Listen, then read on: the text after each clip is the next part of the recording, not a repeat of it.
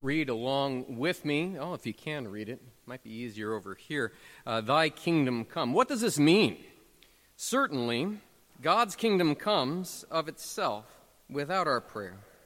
But we pray in this petition that it may come among us also. How does God's kingdom come? God's kingdom comes when our Heavenly Father gives us His Holy Spirit, so that by His grace we believe His holy word and lead godly lives here in time and there in eternity. Hey, great job. I'm working with a 13-year-old right now on catechism, and I always kind of fall short on the petitions of the Lord's Prayer. I got the commandments down, and when I get to the creed, boy, oh boy, the petitions of the Lord's Prayer, I'm proud of you. That's wonderful. This is something good to memorize. Not just if you're a church work student. We'll be talking at your theological interview. But for everybody, right? This is the way that the head of a household should teach her children or his children about prayer. And thy kingdom come is something we pray for. But prayer is always a risky business because sometimes you get what you ask for. That's why, in my experience, I've learned to employ caution. I've prayed on occasion, for example, for the gift of humility. And the consequences are dire, because humility has as its root the earth, the low, the ground where I've been squashed and ground into the dirt. I'm not saying there's not a blessing there, but it's not pleasant. So be careful if you ever decide to pray for humility. Unintended consequences. You may just get what you ask for. You've read Augustine's Confessions. St. Augustine models the caution I'm talking about when he says, Lord, give me chastity, but not yet. Our Lord teaches to pray and points up the fact that prayer changes you, and if it doesn't, then His intended consequences have been thwarted, hindering your prayers. What I mean is that even in the Lord's Prayer, you've got Jesus teaching you to say, Father, forgive me my debts, even as I forgive my neighbor's debts. Did I just say that? Yikes, now I have to forgive too. Because prayer isn't just about discipline, filling the time, or a conversation with your invisible friend. It's powerful. It changes things. It is asking of a Father who's more willing to give than you are to ask. A good measure, packed firm, shaken down and overflowing, and when He gets to throwing it on you, you got to come running back from Mo. This God, in Christ, this Lord, this Father, is no tame God, no magic transactioner, no input-output financier, no. He's a Father God who in Christ has snatched you out of the claws and the boiling pot of the world and the devil and your sinful flesh and placed you in your foster family, the church, and says, I will give you the desire of your heart, and I'll teach you desire. I'll teach you to pray. And dear friend in Christ, if you thought it was risky to pray for humility or chastity or even the forgiveness of our trespasses as we forgive those who trespass against us, then you're in for a treat. Kingdom come. Luther talks about how the kingdom comes here in this Catechism second petition explanation. God's kingdom comes when our Heavenly Father gives us His Holy Spirit, so that by His grace we believe in His holy word, lead godly lives here in time and there in eternity. He's talking about how the kingdom of God comes, but it's assumed that we know what the kingdom is, so we need to hash that out for a moment. The kingdom of God, the definition of this stuff. Jesus defines the kingdom by pointing to Himself. God is in charge, no doubt, of everything. His regnal, royal reign is the reign of God. So when we're praying, Thy kingdom come, we're praying for something that's already there. That's what Jesus says also to the Pharisees. Luke chapter 17. We don't have many verses to work through, but I think these are the foundational ones for us to start thinking about the kingdom of heaven. Being asked by the Pharisees when the kingdom of God would come, Jesus answered them, the kingdom of God is not coming in ways that can be observed, nor will they say, look, here it is, or there it is, for behold, the kingdom of God is in your midst. The kingdom of heaven is come in Christ. It's as if Jesus is saying, who's got two thumbs and embodies, incarnates, infleshes the kingdom of God? It's this guy. It's his Christ. It's the Son of David, Son of God. It's me. You want to look for the kingdom of God? It's in Christ. And that's why Mark begins his gospel by getting down to business. Jesus came into Galilee, proclaiming the gospel of God and saying, the time is fulfilled and the kingdom of God is at hand. It's present. It's here. Repent and believe the gospel. I'd encourage you to think about what God's kingdom demands. When Christ comes, breaks into time and history, ushers in the kingdom of heaven in his flesh, it demands a response. And notice what it is. It's always twofold. Just like the preaching of John, so also the preaching of Jesus. He says, repent and believe the gospel. The kingdom demands a response. It's repent and believe. Say it with me. Repent and believe. Repentance is never alone. It comes with trusting the king of this new kingdom. And it's not just about faith, belief, trust, and pixie dust. It's faith that has an object. It's the object of Christ, who is the king of the kingdom that has come. His kingdom come always demands a response. But what is that kingdom? It looks different than the kingdom you're used to. The kingdom of this world. That's why Jesus can say in Luke 17, let nobody say, there it is, or here it is. The political structures that you can invest in. Things that show you an institution where there's some success, where things are growing. That's not where the kingdom is. It's not in things that you can see. The way that Jesus conceives of it is quite deliberate. That's why Jesus preaches its contours so vividly through his ministry. Nobody gets this right like Matthew does. It's not geographical. It's not topological. But it is political. And it affects attitude.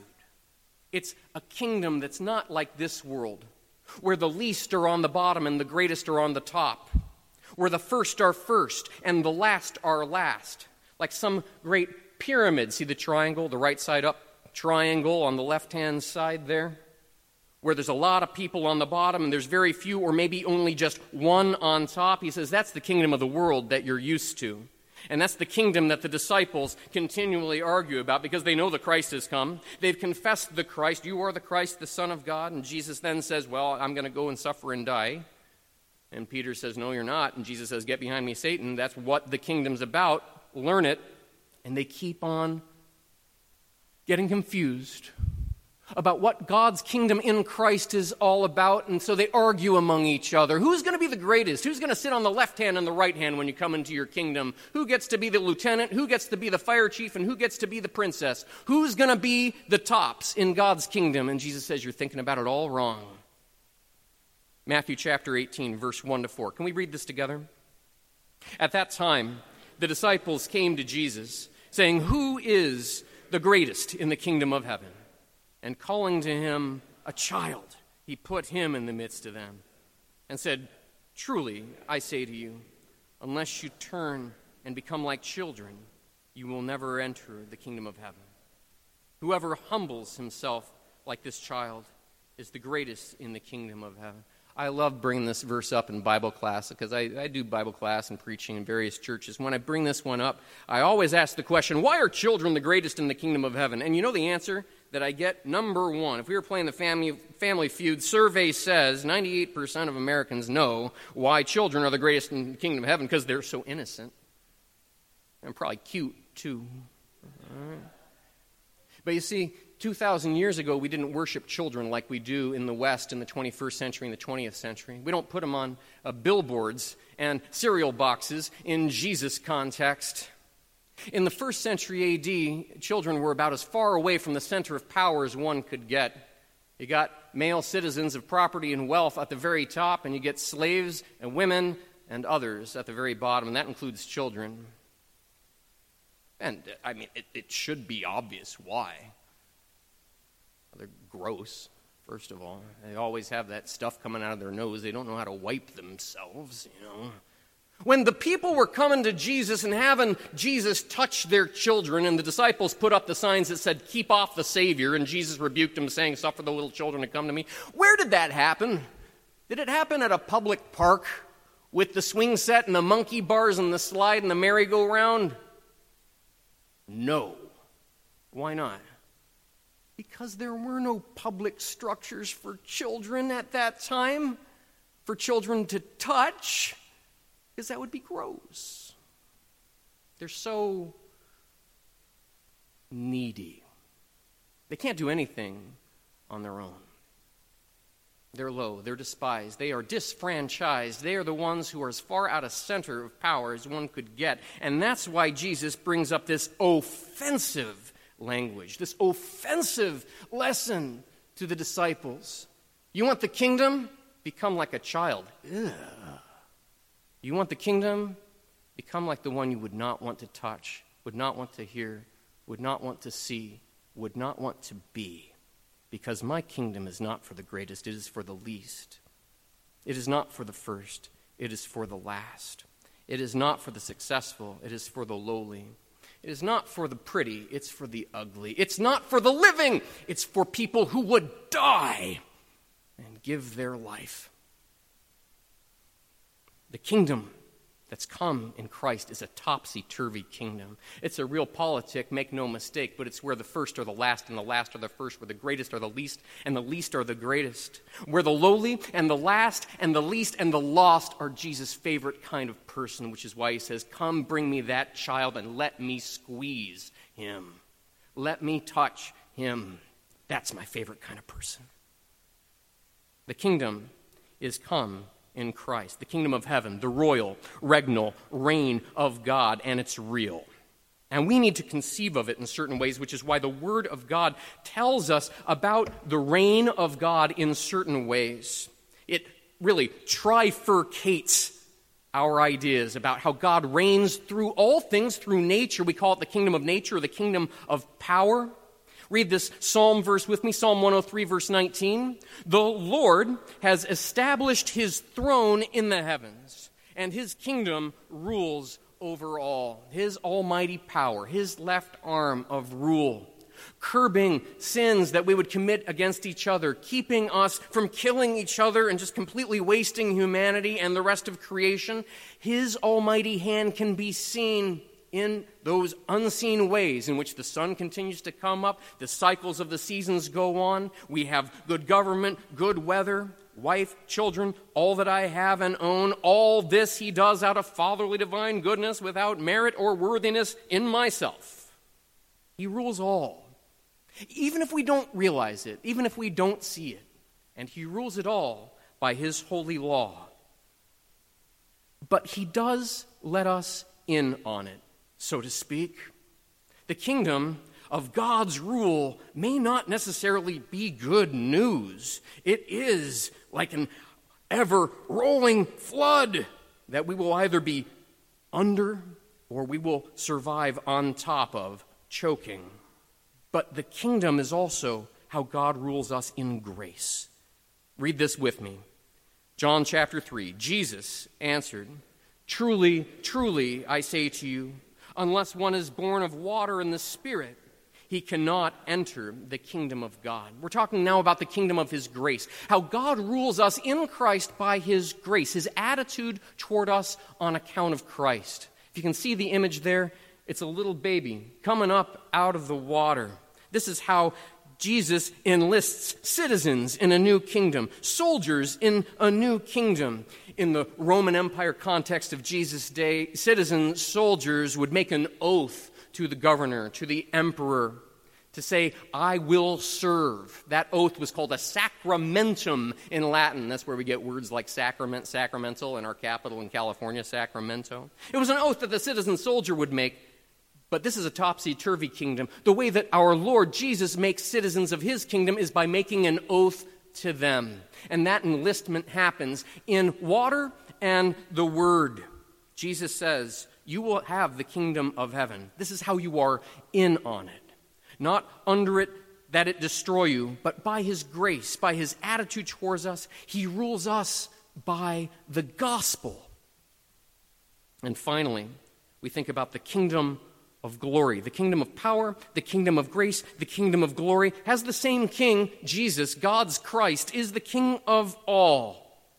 And that's not just all places and all people, but it's all time, for eternity, for you, which is why our reward is the kingdom come, the kingdom of glory. Read with me, 1 Timothy chapter 4, verse 18. The Lord will rescue me from every evil deed and bring me safely into his kingdom. The kingdom is come in Christ. That's a fact. The kingdom is coming in Christ. It's a now, but it's also a not yet as we look forward to the kingdom to be revealed, the kingdom of glory. The when is now, and the when is not yet. And the not yet is not known. But we pray in this petition, thy kingdom come, that it may come among us as well, in the now and in the not yet. So to wrap up a lesson on thy kingdom come, what does it mean? That the kingdom of God is coming is nothing you can stop. Let's digest that. Let's chew on that. And that means that the kingdom of God is coming is not necessarily good news. If you survive, you'll survive as a citizen in the kingdom, a survivor in the kingdom to come. A king who is a hard man, who reaps where he does not sow, who gathers where he did not scatter. It's a swift, a violent judgment and destruction by a God who will come even without your prayer, not a tame God. So be careful as you pray. For without faith, this prayer will kill you. But with faith, this is a kingdom that is coming, that is good news because it is good news for you. The citizen soldiers who have been enlisted, not by your own oath, but by the promise of a God who in Christ says, you belong to me. You are no longer a citizen of this world. For our citizenship is in heaven. Let's read it together. Philippians chapter 3. Our citizenship is in heaven, and from it we await a Savior, the Lord Jesus Christ. Thy kingdom come. What does this mean?